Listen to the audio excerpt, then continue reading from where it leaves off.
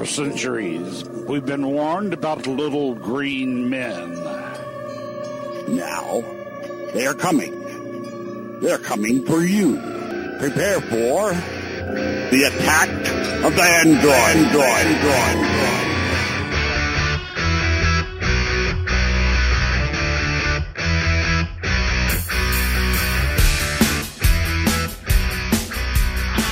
Hey, what's up, everybody? It's Wednesday, August 5th, 2015. It's episode 164. Attack of the Androids. Got a whole giant, big ol' full house. Talk about Android this week. Eric Finkenbeiner joining us first. What's up, Eric? Hey, Matt. Good morning, good evening, good night. Good night, Eric. Glad to be here with you. Glad to have you here with us. Joey also joining us. Joey Kelly, what's up, man? Good evening, everybody. Great to be back with you after a week off. Let's get some androidiness out there. Androidiness. Nick Carroll joining us. What's up, Nick? Hey, guys. Glad to be back. Haven't seen you guys in a while. Good to be on. Good to have you on the Chromebook. Shane Brady also joining us. I want to believe too, Shane, but I can't. Well, it's a good week to believe in Android. There's a lot of news and a lot of cool things coming. Very cool. Eric, please start us off with what is cool and what is news coming. Nintendo DS emulators, perhaps? Shield tablet updates? I think we should talk Shield tablet. Okay. And I know that Shane's going to have something to say about this, too. So the Shield got an update to, this would be like 5.1.1, and it came with a bevy of small improvements. One of which is that if you go into one of the settings menu, it'll tell you what type of battery you have. And by that I mean like it has like it'll say like you have battery B01 or you have battery Y01. Ask me why that's relevant, Matt Lee. Eric, why is that relevant, Matt Lee? Because, Matt Lee, if you have battery Y01, then it might just explode. It explodes? I was totally Explodes. guessing. I was hoping. I was guessing. Has yours exploded? It has not. Are you working on it? Damn. I'm trying. Have you put it in the microwave yet? That might be my problem. Well, I mean... I've tried everything except for the microwave. Well, there you go. Well, And this, NVIDIA kids, is why we tell you not to try this at home. Well, yeah, I mean, Yeah, but Eric it's could. just like Mythbusters. Eric could try it at home. Yeah, try it at your friend's house, preferably, not yours.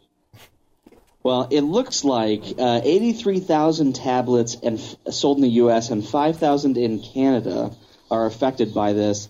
And there have been 4 reports of batteries overheating due to thermal runaway, which just sounds awesome. It sounds really, really safe, guys. Sounds like a movie. Yeah. It's the name of my new punk rock hip hop fusion band. I'm pretty sure that's what happens when, like, meltdown occurs and that exponential shit starts happening, and then batteries explode. That should be the name of your new album, Matt. Yeah. I'll add that to the list of other shitty names I have for my new album, but it'll be towards the top of that list, I'll tell you. So what's the fix, Eric? A simple software update, perhaps? Oh, negative. A factory reset? What you go to settings, you go to that neat little status thing that shows you your battery type, and if it has Y01 on there, which is the bad battery, throw it away. Tap that. And you then go through this back and forth process of putting information into a recall website, and they send you an email saying, "Hey, in 2 to 4 weeks, we're going to send you another tablet."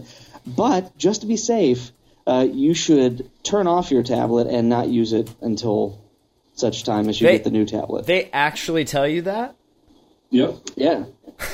And the best part, and I'll let Shane get to it, but with me, I just wanted to do a factory reset on mine before I did this because I don't want my stuff out there. I swear to God, the thing like bricked itself. And then I want to see it explode. Will you make it do the runaway nuclear thing?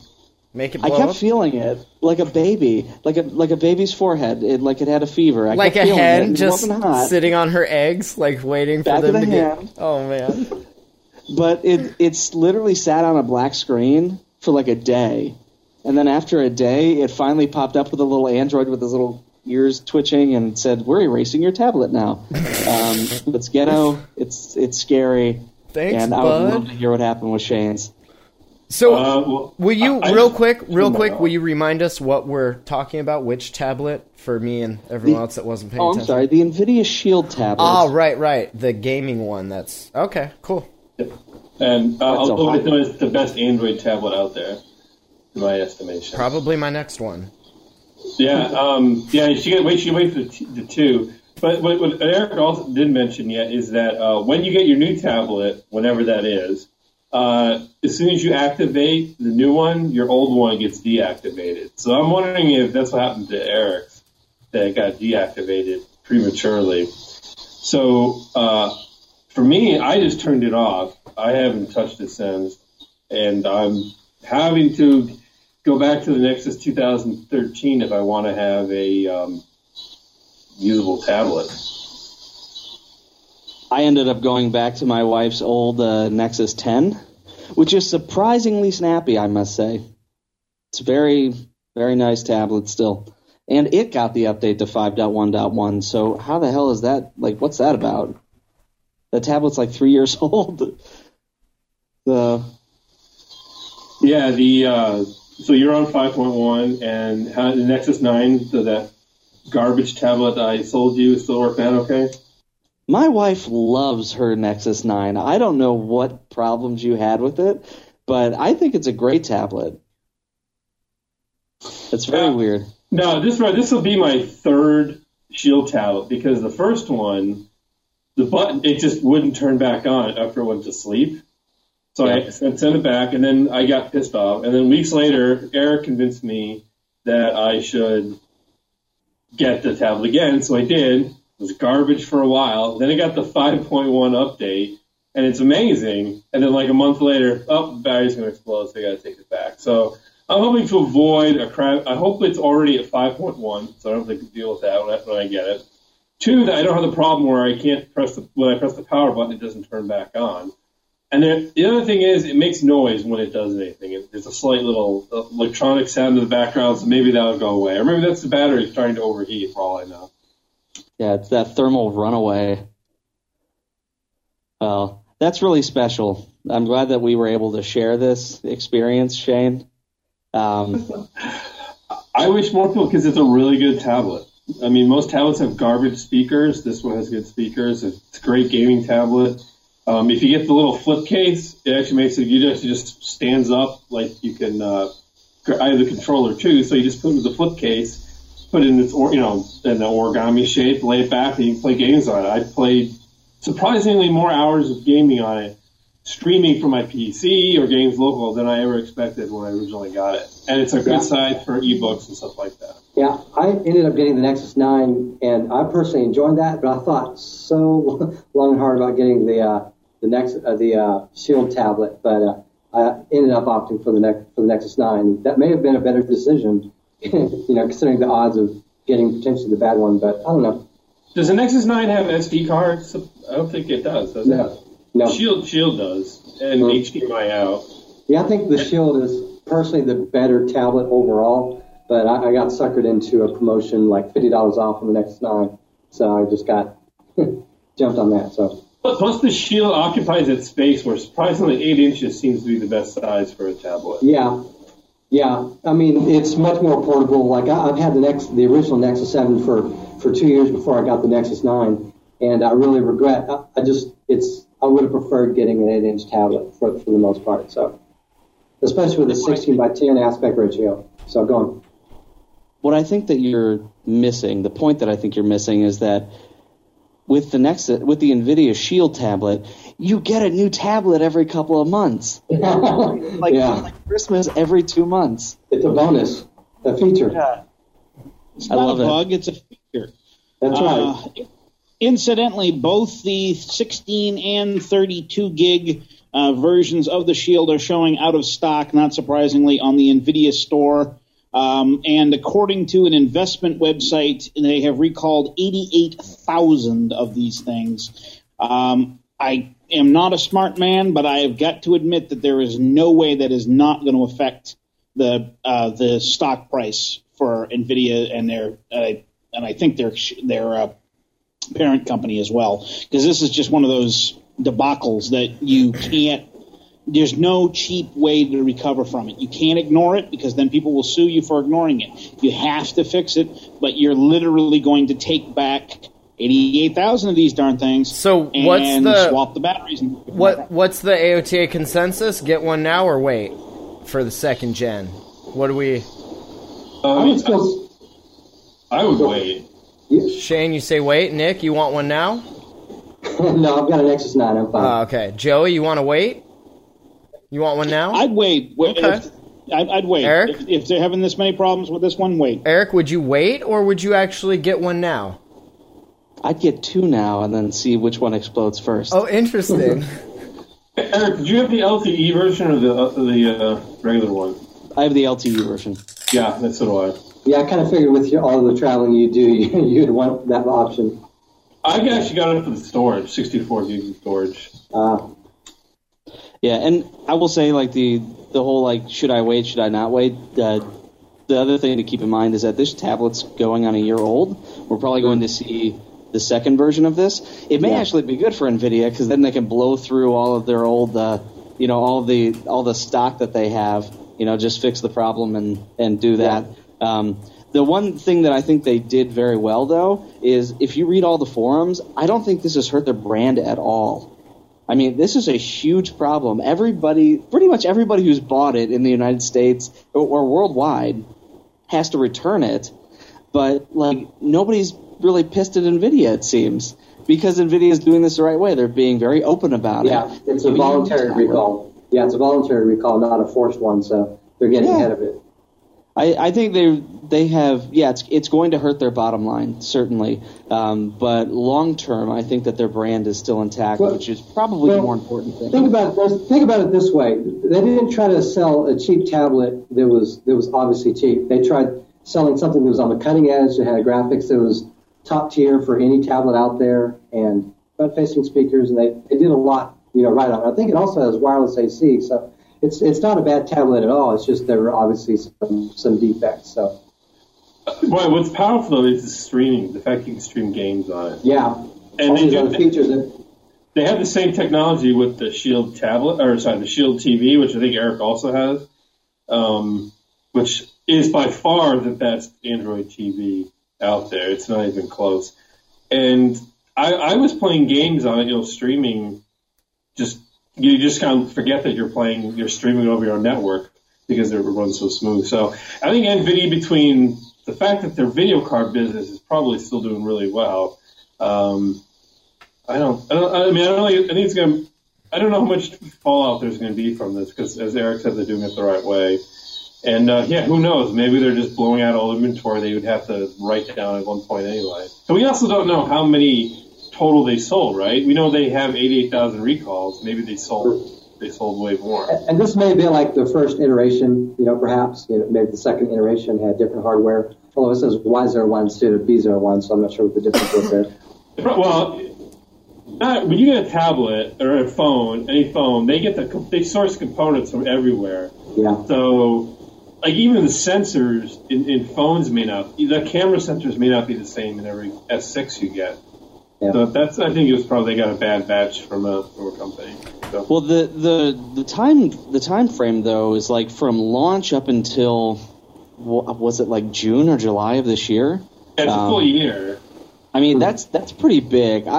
My gut tells me that it was probably they realized that there was a problem maybe a couple of months ago, and they started pulling back stock, issuing new tablets. But I gotta think that the bulk of tablets sold within the past year were affected by this, and it's probably, if you have a B01, you probably bought it very recently. Eric, is this a ticking time bomb waiting to explode on people's laps and in their pockets? Their overly large pockets? Interesting. Hands Eric, on fire, Eric, as we say. For my follow-up question, does the OnePlus 2 work on Verizon? No, and stop asking. Well, it doesn't work on Verizon. That's it's interesting. Never worked on Verizon. It will never work on Verizon. And why is that, Eric? Exactly. CDMA. Interesting. No, that's not it anymore because Verizon's LTE. So, Eric, what if it was an AT&T network? Would that make a piss of a difference? Yes. I think it would. What if it was a CDMA AT&T network? No.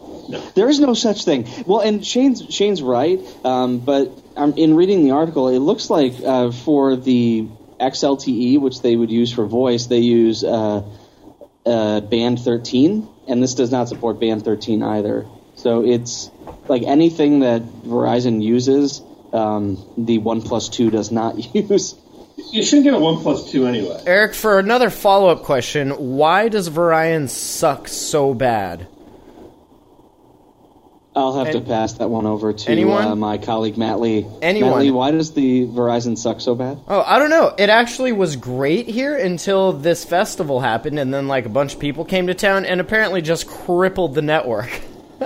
It works when I'm the only one using it, but then when tourists come in. You're still on Verizon even after you move? What? Yeah. Because I still have unlimited data, and my contract's not up till like October. Oh, by the balls they get you. Verizon's just real stingy what they let on their device, but the Moto X Pure does work on Verizon. Is that the new one that's supposed to be coming? That's the one they announced last week. That's the one you should get over the OnePlus 2. That's the one I'm going to get when my contract is ready for an upgrade, and I'm going to add a line. Comparing those two, and like the Moto X was running away with like 80%, compared to like 20% for the OnePlus 2. So I think a lot of people are making that decision. I think if you've used active notifications, you pretty much need a phone that has them after. Because, like, going back to a regular phone, like, if I can't wave my hand over the phone real quick and see if there's anything I need to tend to, I don't even want it. Also, the OnePlus 2 doesn't have NFC or wireless charging. And I don't think the Moto X has wireless charging, but at least has NFC, so... Okay, question. Does anybody actually use NFC, like, regularly? Yes. Yep. Yes, to pay for things. What? To pay for things. Any place that supports NFC terminals I use because I had gone through too many times having to redo all my credit card accounts because some sloppy retailer had a card reader installed in their software and my number's in some library. It's a pain in the ass. So anytime I can use it, I do. And with Apple, because people, Apple if Apple does it, people start to move on it. There's more and more terminals open.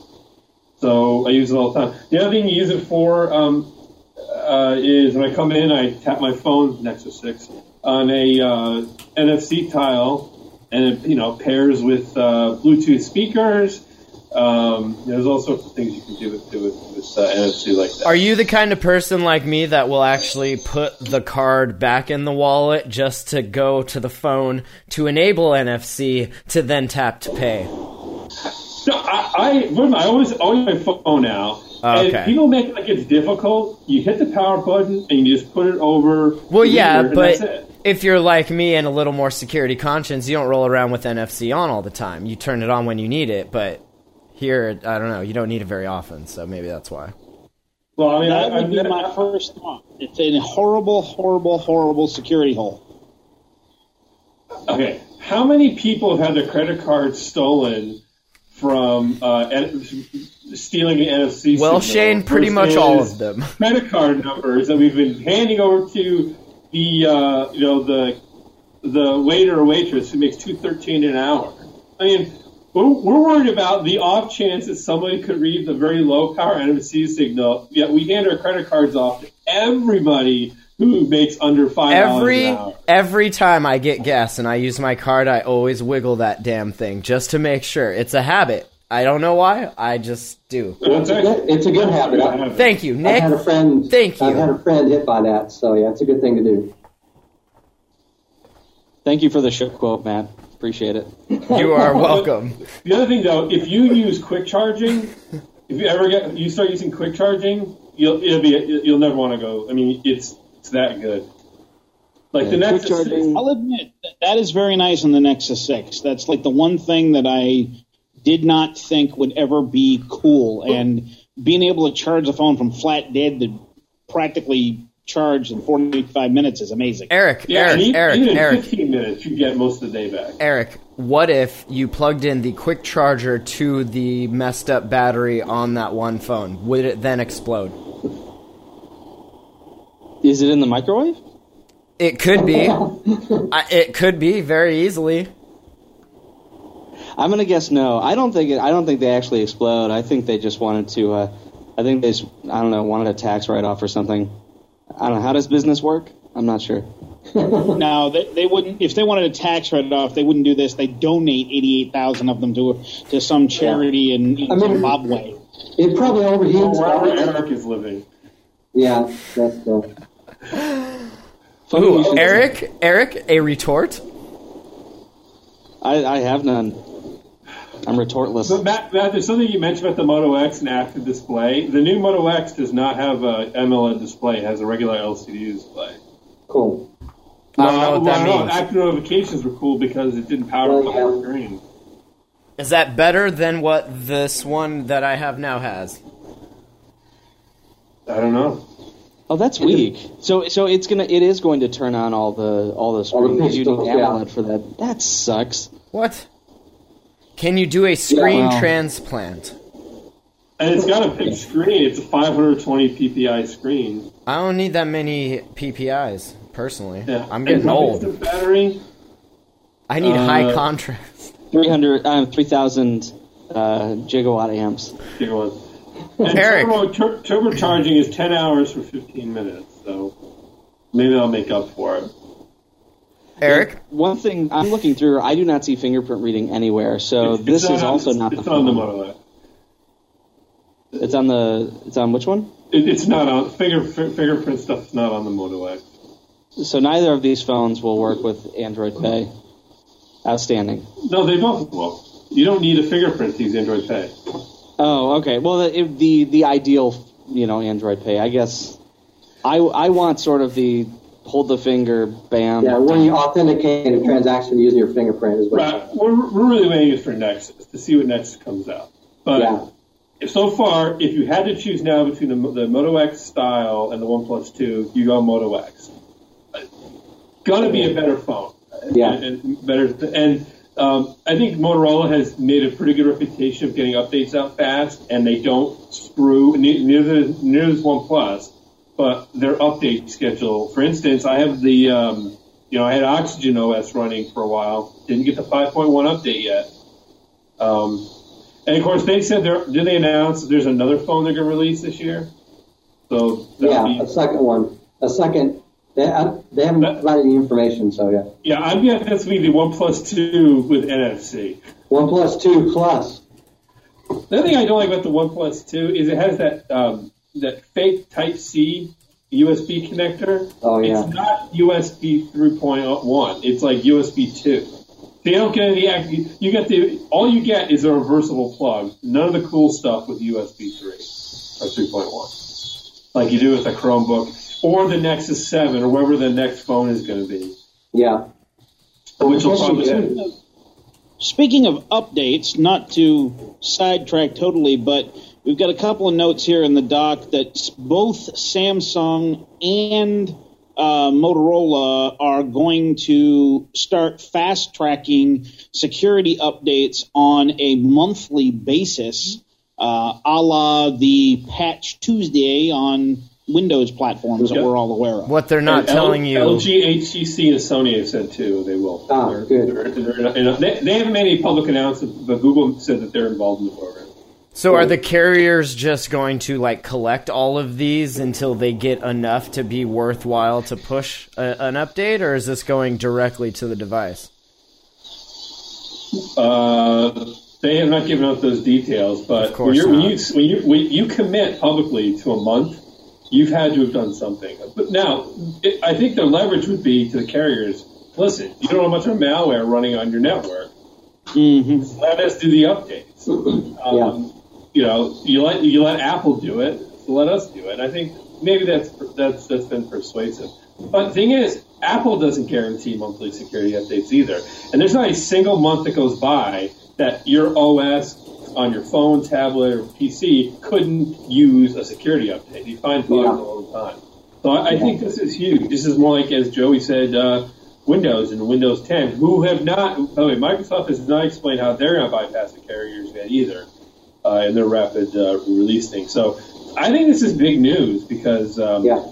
My Windows 10 the industry to change to allow this to become a standard where these kind of security updates happen more frequently for everyone, hopefully. Well, Chrome's doing it, right? Chrome does it. I think what was a year or two ago when we were talking about how Android was going to become kind of like the de facto standard, much like the Windows PC platform was 4, 5, 6 years ago. It had become the established de facto standard.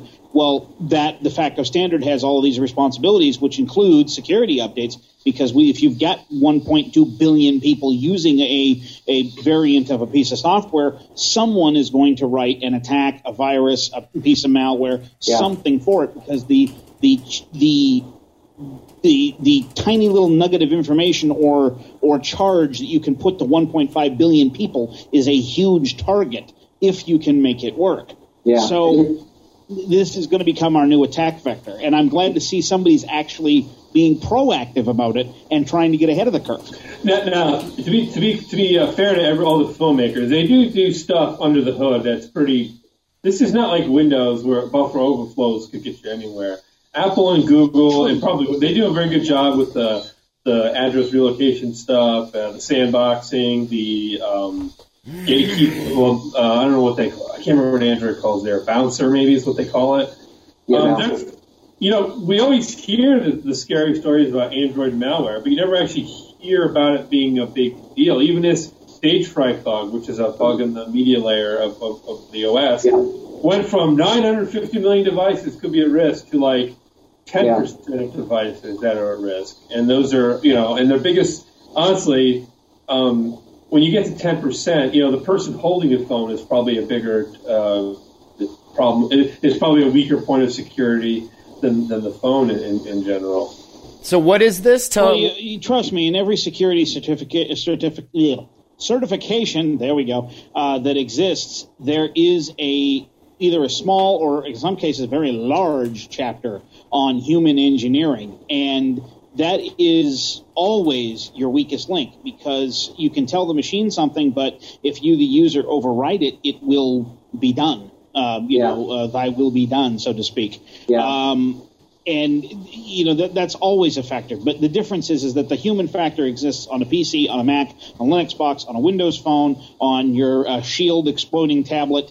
It doesn't matter, what device you're talking about. You still have the potential for the human security flaw, and there's nothing you can do about that. But you make the devices as usable and as secure as you possibly can. And I think that using Android being essentially a port on some level of a Linux distribution, that means that it started with a security heart, as it were, as opposed to a open heart.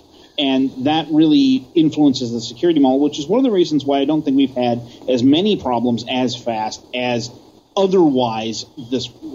If this adoption rate had happened on Windows computers, we would have had billions of hacks by now. And it just hasn't happened on Android simply because the security model is so good by default, and it's only going to get better. And so good on you, Google, for moving that along. And I think when you combine that with the fact that the source is open source, and they pay people to find bugs. I mean, there's the one problem with open source software it's not necessarily secure because it's open. People have to care about it for it to be secure.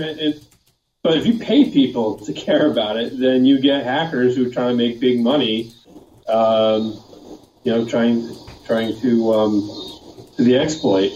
And you still need white hat hackers, because I guess somebody mentioned that the exploit, I don't know if it was Stagefright or another one, but Google paid them $1,300 or something like that. And on the black market, somebody might have paid $100,000 for that. So, but so far we have enough white hats and enough financial incentive that people are really hammering on it. You can't hammer on iOS like you can on Android. So what was its issue, Eric? What, the actual stage fright bug? Yeah. It's just a security exploit in the, what was it, Shane? The media playback layer? Yeah, basically, media layer. Yeah, basically someone would send you an MMS, and even without you accepting it or doing anything, it would automatically push the exploit onto your device, and from there, they would essentially escalate their privileges and then execute whatever code they wanted to. That's why I understand it. I'm not an expert on it, but it sounds pretty bad. Now, one thing I'd heard, I hadn't spent any time looking into this, but if you go into your SMS client and you turn off MMS forwarding, I think that's supposed to mitigate it to some extent, but I haven't had time to, or really I forgot to look into it. Because it auto-forwards. So I did that on my phone. It wants to auto-forward to everybody, right? Yeah. So you want to first stop that from happening. Hopefully. Yeah, and it should know that MMS, it's not necessarily an MMS bug. It's that is the easiest way to deliver to people's phones without them having to do anything. If you were to download a file off the internet and try to play it, same thing would happen.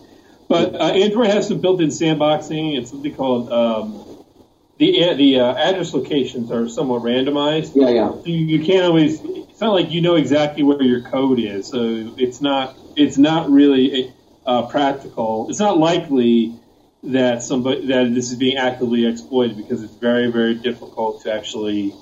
So it was kind of like that. It was like that one bug we heard about a while ago that was just randomly sucking a chunk out of RAM and then seeing if anything happened to be in there, and if not, going to the next one. It kind of sounds like that's what it's doing. Just sifting through. Yeah. Well, was it address? Can't remember. It's like ASLR. Yeah. Yeah, I mean that technology, which is I think in iOS, Windows, Android, it just prevents buffer overflow attacks. Right. What we used to have in the past. Address space layout randomization. Yeah. So it's very difficult. It's very like difficult NAT to, for your memories. Nice. So nothing to worry about. Good deal. Free Alexa from the Echo or some Sony concept firmware? You pick. Talking about OG. All right, how about Alexa? Let's go with Alexa. Okay, Eric, tell us about Alexa from the Amazon Echo. Yes, so I'm going to keep saying Alexa, and it's probably going to activate Alexa somewhere over in that room. Alexa, like that crappy search engine that uses the toolbars. Is that what we're talking about here? No, you're getting confused. I'm so confused, Eric. Alexa is the little person that lives inside of the Amazon Echo. The little tubular thingy that... Echo. You don't know? No? No. Okay, let's start from the beginning. Let's rewind. So Amazon released this thing called the Amazon Echo, and it looks like a giant toilet paper roll, but in fact it contains much information. And you can talk to it, and you can say, Alexa, play Attack of the Androids, and it will play Attack of the Androids. Or you could say, Alexa, play my book, and it will play your Audible audiobook. What is this black magic you speak of? I'm telling you, Matt Lee, it's the greatest thing to happen in my life. Echo? It's like my little digital wife. It's amazing. Echo was a movie, right? That little... No, it was Earth to Echo. No, oh, okay. But that thing was named Echo. I think so. I didn't watch it.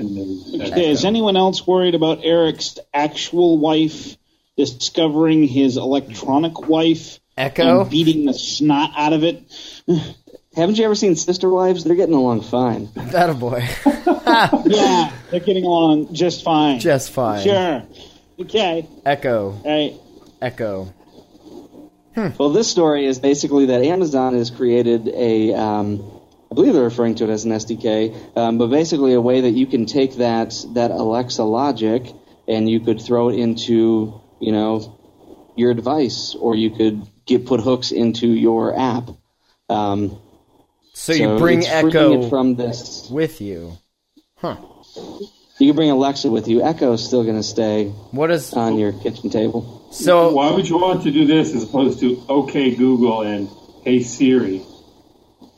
I think it's just another competitor. I will say that the experience with the Echo is outstanding.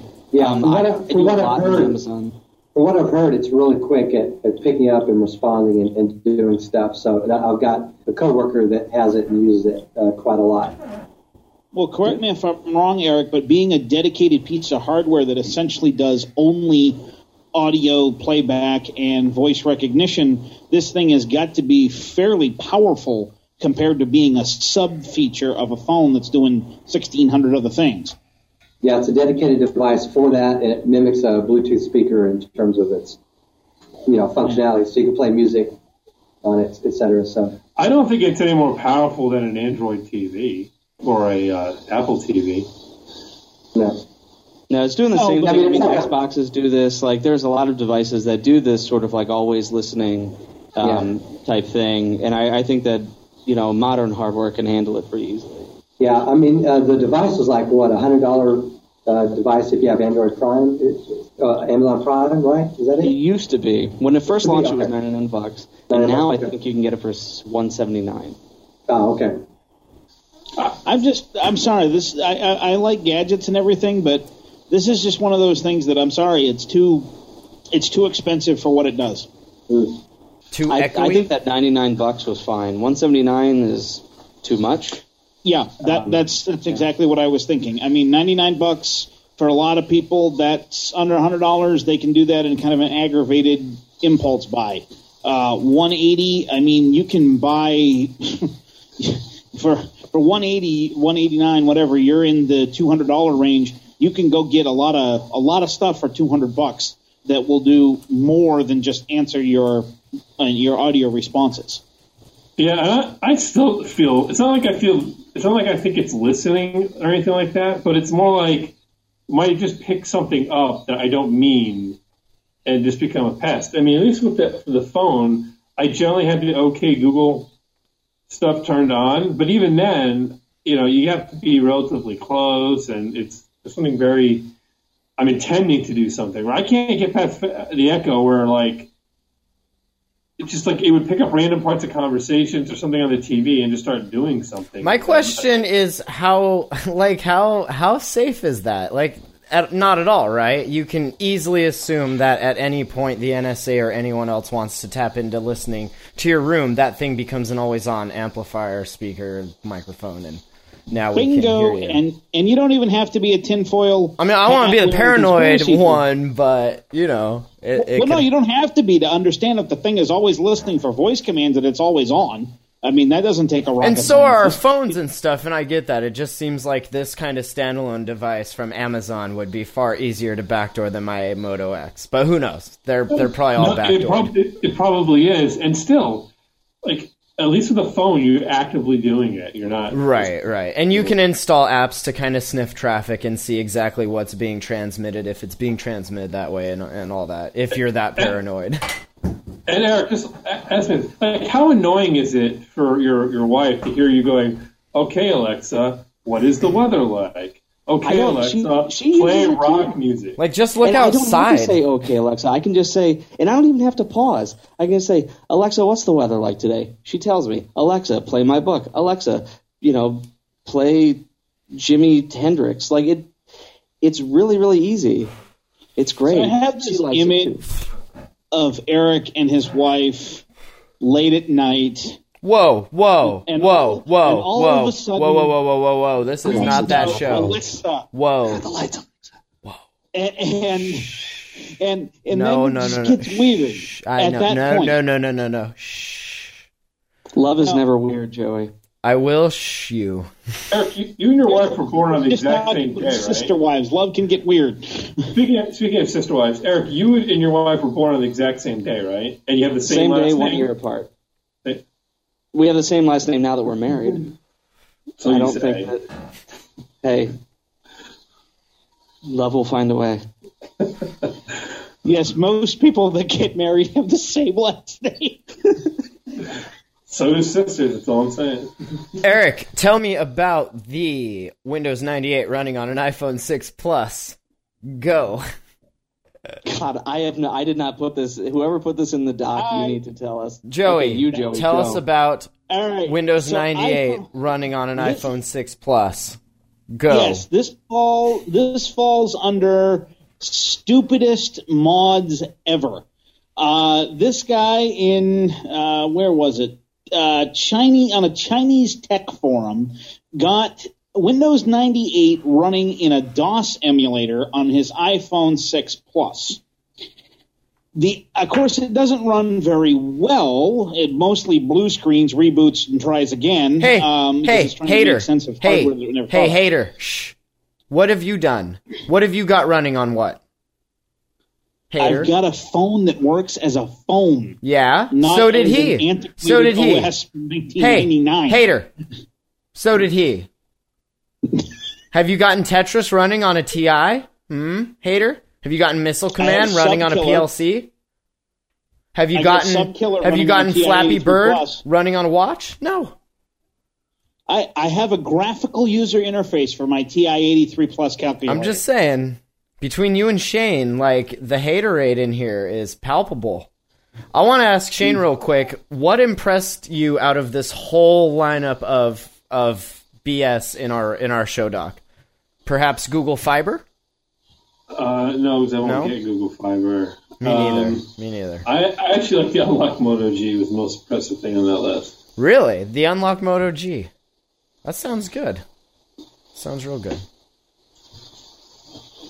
What's so impressive about it, Shane? That the Windows 98? It probably could. You know it could. Actually, it's running the Amiga OS. No, I just think it's great that good phones with... I mean, it has the Nexus 5 camera, which was a good camera. That's probably going to be my next phone. I think it's great that a phone that's customizable, you can really personalize, can be a really good phone for $220 that you own outright, which is, a pretty good deal. And, if I were to drop this Nexus 6 in the lake or something, I'd probably just go and get a Moto G for a while. And it's a good phone. I mean, it's a really good phone. And it's not a really good phone for the price. It's a really good phone that happens to be very cheap. And I think, and for all the money and time that people spend, or they talk about iPhone's beautiful design, almost everybody puts a case on it. So the fact that you can customize a Moto G, I think it's pretty cool. And I always wonder if I should just get one just to have a backup phone. No, I think I'm impressed. I was impressed with the original Moto G, to be honest. I had that. And I was really impressed with how good that phone ran for the price. And so, this is the phone I tell my parents, just get this phone.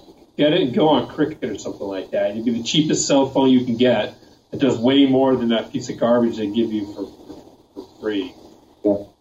True story. So I think. I'm just impressed at how good phones can be at that price range now. Like, they're not garbage. And I have a Moto G that I was using under Republic Wireless until I got my Nexus 6 with Project Pi. And from the standpoint of it being a phone, I had no problems with it. Oh, and actually, apps work fine. Apps work fine. Actually, MB in the chat says that he has actually never put a case on his iPhone. So, just want to let you know, Shane. Well, that's great. Go to Best Buy and tell me how many cases they have there. The second, the store associate sees you pull out a naked iPhone, they're like,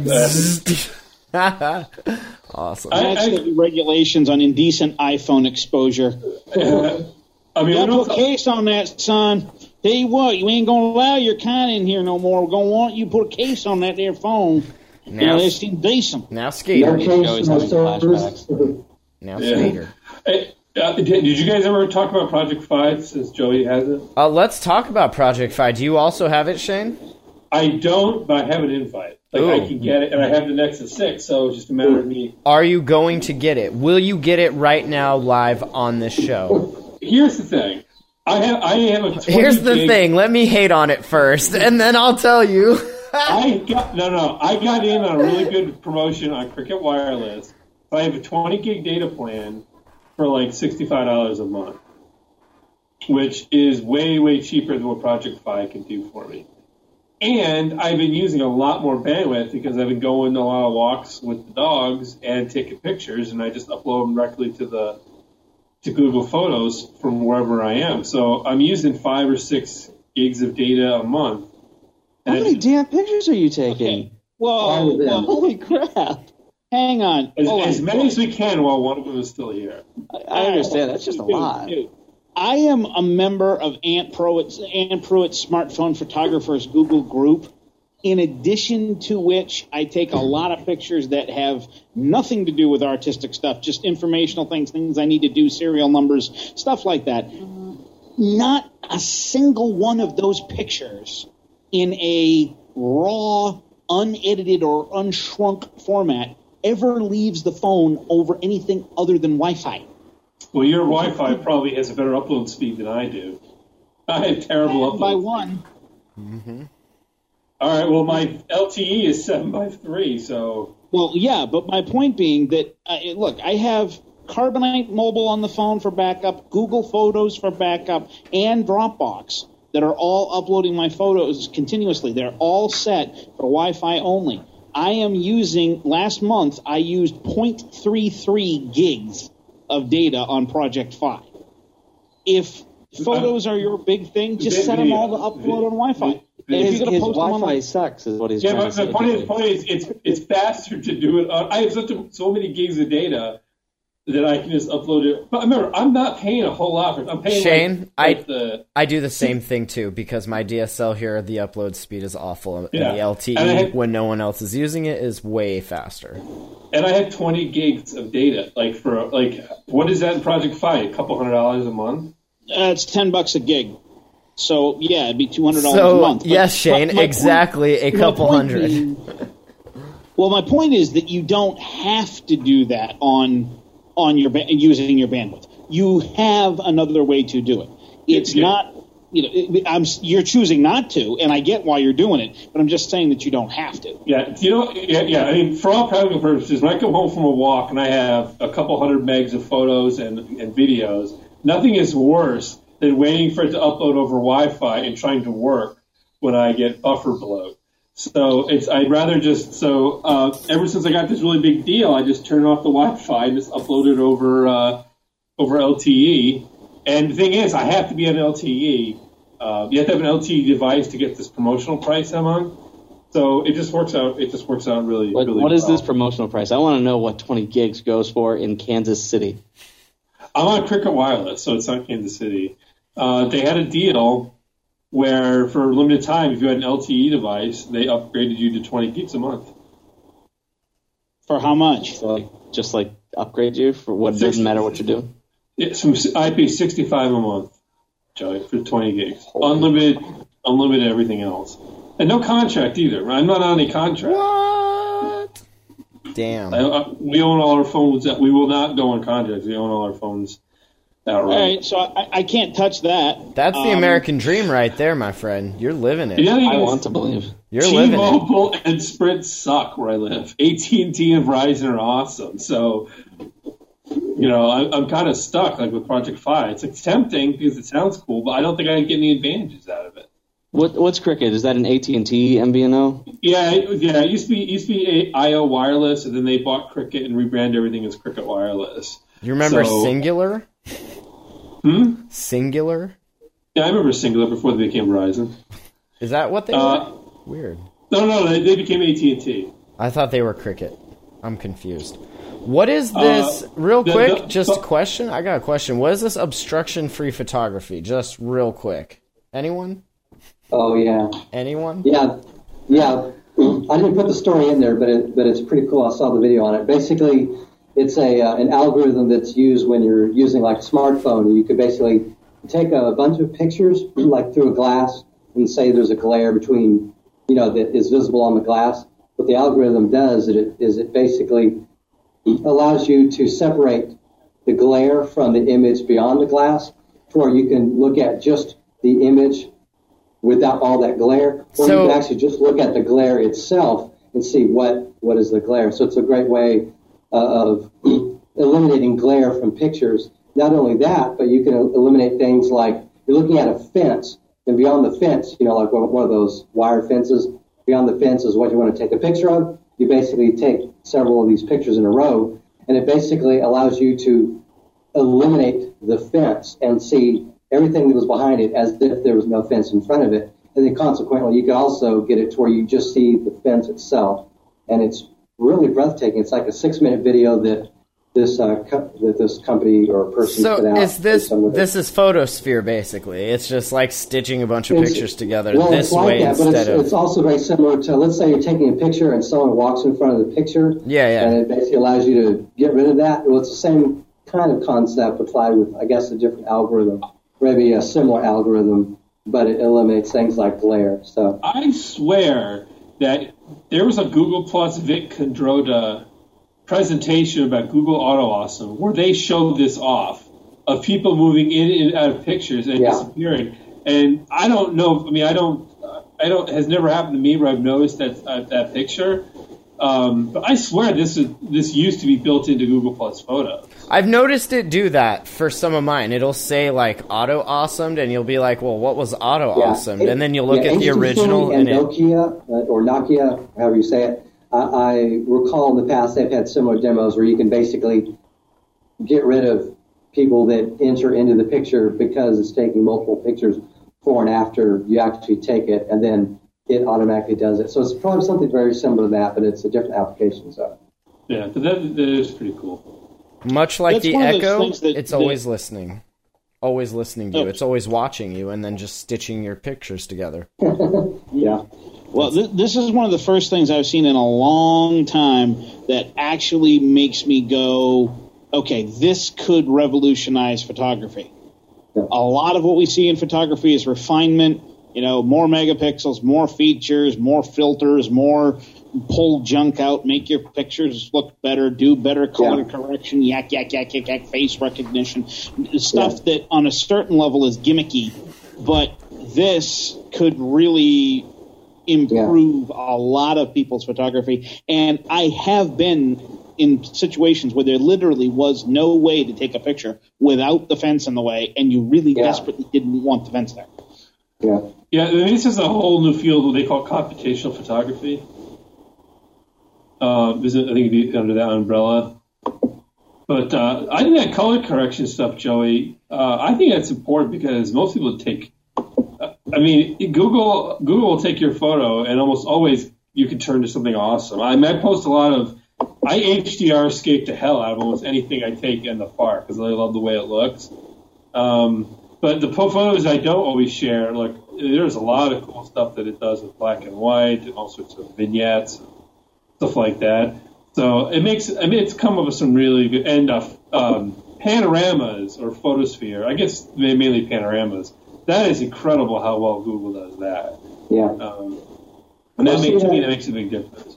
Yeah, I've seen that technology applied to having a bit larger picture, like the Oppo, can't remember which phone it was, Find 7 maybe, where you would take multiple pictures and it would basically stitch together like a 50 megapixel picture out of multiple pictures, so without being the actual panorama. The only thing about Google is I just look somewhere, I just go, don't even really care about it. They can be a complete mess, and usually Google put it together and look at a coherent picture. I can't believe they lined up that leaf and that log. I mean, it's just they do a really good job with it. I'm just happy that I can finally get a good picture of a chain link fence.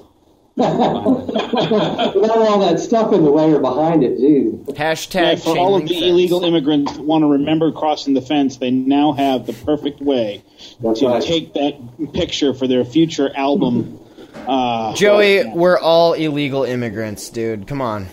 All right, I was born here, tweet dude. at Joey at SandPVRR. Do not send that to show@attackoftheandroids.com. Sandpever. Joey fixes computers. Joey fixes borders. Joey's without borders. Awesome. I noticed there was this big hole. Let's see if we can patch it up. Speaking of big holes, what is up with the smartwatch cyber hole security thing? And then let's wrap this thing up, please. That's your segue for smart. Goddamn right it was. Gaping hole in cyber security. Gaping. Large enough. So, anyone? I don't even... Where is it? Okay, there it is. Go ahead. The basic premise, this is one that I threw in here, too. Go ahead. This is actually from last week. Sure. That we didn't do. Fist right on through it. basically, the short version is that the watches, a lot of them do not have any kind of encryption between the phone and the watch. What? It's Bluetooth. Also, It's Bluetooth 18 LE. That's secure as all hell. You say one thing, the security people say something else. Well, they're wrong. A lot of Bluetooth security, of course, is based upon the combination, the key code that you use to sync the devices, and a lot of them are, 0000 or 99999 or something like that. So you store 11111 or, anyway. So they, if you start hacking with that kind of thing in mind, you can actually potentially gain access to the device, or not the device, but the relationship between the phone and the watch. Man, in the middle of that biz, you're talking rainbow tables. It's like, is that the same with Bluetooth keyboards? I mean, this doesn't seem something very specific to anything. Smartwatches. Anything Bluetooth.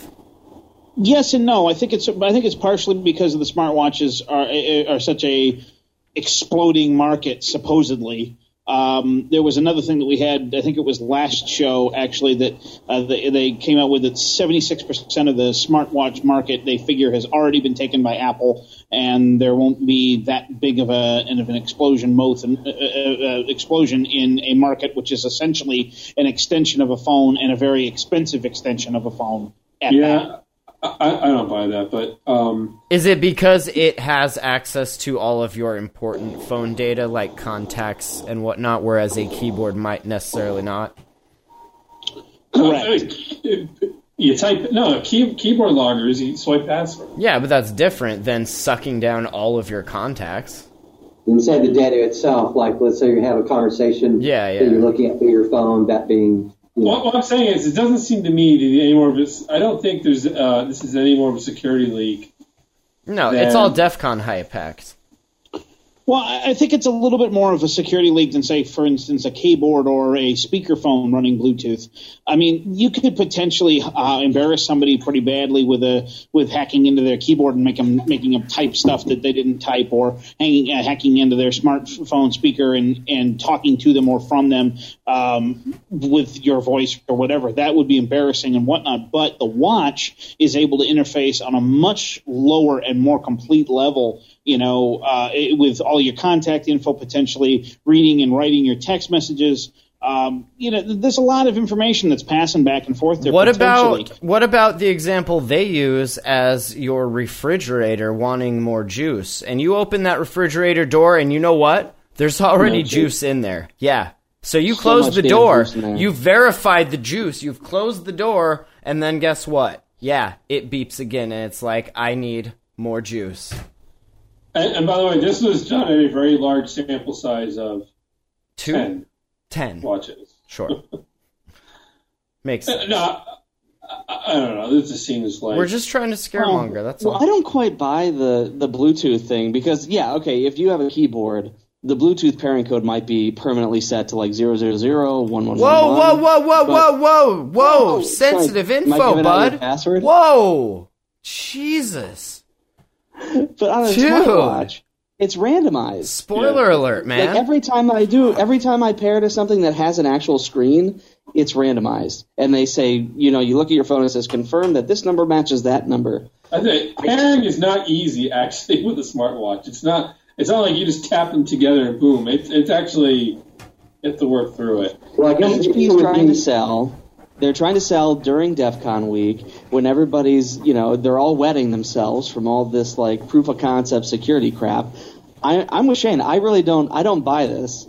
I truly do not. If you're going to DEF CON, would you say leave the smartwatch at home, maybe? Just to not be sheepish about things? I had to see if there are a lot of pickpockets there.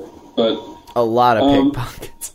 I mean, Bluetooth LE does also not extend that far. I mean, somebody would basically have to be sitting next to you or trailing you the entire time. What if it got boosted? Boost that signal. Yeah, repeaters, bro. Boost that signal. Well, there's also a way to focus. Can't remember the technology, but there's a way to focus in on that. It doesn't have to be that strong to be picked up. Beam forming. Yeah. Well, it's maybe in the future Google will roll out their Nearby API, and then maybe they'll be a little more secure. In the future, we'll all be inside a little walking. The watch will just be grafted onto our wrist bones. Somebody's going to hack your brain. Well, it's ironic that we're talking about that because I got link baited from that article over to something else on the same website. Ouch. Don't spread that shit. No. I do want to mention, though, cars getting hacked. That is possible and hacking. So. Oh, yeah. Right? Speaking of cars. Yes, I'm grabbing onto this segue. The car part is less important, but absolutely cool. A Chinese company has taken the Tesla S and kind of reworked it, but they've placed a large display in the front where the grille would be, and they have it set up to, by default, make the scanner symbol from Knight Rider from the 80s, and they have the entire car controlled by a variant of the Android operating system. And it is called Kit OS. Is it based on 2.2.2.3? 5, actually. That's the I'm most sure it's secure. fully licensed, too. Doesn't have to be, it's Android. Licensed to ill. Kit, I'm pretty sure that Kit needs to, and Knight Rider has to be licensed. Well, they're China. I'm pretty sure they don't care. Does it have a soundboard, too, or do they have the voice? I'm sorry, Michael. I can't do that. It doesn't have any of that. You know, it's not like it's a direct knockoff. It's literally If it doesn't have the sound, it doesn't a count. light board, LEDs. What they're saying is that you can program it to do pretty much anything you want, including displaying other car companies' logos on the front of the car. I'll have to bring the haterade on this, but controlling LEDs with computers... Pretty last year, huh? Pretty lame. No, it's not an LED. It's an LCD display. It's like computers controlling LCD displays. But Shane, you're missing the point that it's a display in the shape of the hood of your car. Rectangular LCD screen? Yes. No. It's where the grill would be. It's like right on the front. So you're going down the road, and it's displaying the scanner from Kit, or it could even, if you could program it to do it fast enough, you could have it change over to say move over and backwards. What if you have them read that in their rearview mirror? What if you programmed it to do something super useful, like watch the fuck out for deer or something? Like, is that possible? Well, All the deer in China are dead. Here's something that would be pretty cool. Here's something that would be pretty cool. You know how we were talking earlier about Alexa and having hooks into that? Well, put that in the car and then give it that voice of that guy that does Kit's voice, and then you have it. So that guy died like a long time ago, I'm pretty sure. I'm sure there's plenty of recordings out there of him. I think he died recently. Nah, I'm just making up stuff. I'm just It wasn't starting a long rumors. time ago, I know that much. Of course, it does give you the unfortunate thing of feeling like your car is going to, one day, you're going to sit down and you're going to hit the start button, and then it's going to look over, and there's going to be this single red eye, and it's going to say, "I'm sorry, Dave, I can't do that." And it's going, what? Well, open the pod bay doors, Hal! I'm sorry. Dave, I would assume you're in someone else's car, and it shouldn't do anything for you. Yeah, why are you stealing cars? Leave Dave alone. Leave Dave alone. All right. Shut down the show. All right, I'm going to, Eric. What's our email address? Our email address is show@attackoftheandroids.com. Excellent. Attackoftheandroids.com is where you can find the show notes as soon as Eric gets around to posting them. And make sure to email all that hate mail to him and Joey. So, we're on Stitcher. We're on iTunes. Leave us a review if it's good. If not, don't waste your time. Who cares? And, we'll catch you probably next week or something. So, thanks for listening. Have a great evening. Bye. Thanks for listening to Attack of the Androids. You can join us every week at www.attackoftheandroids.com/live.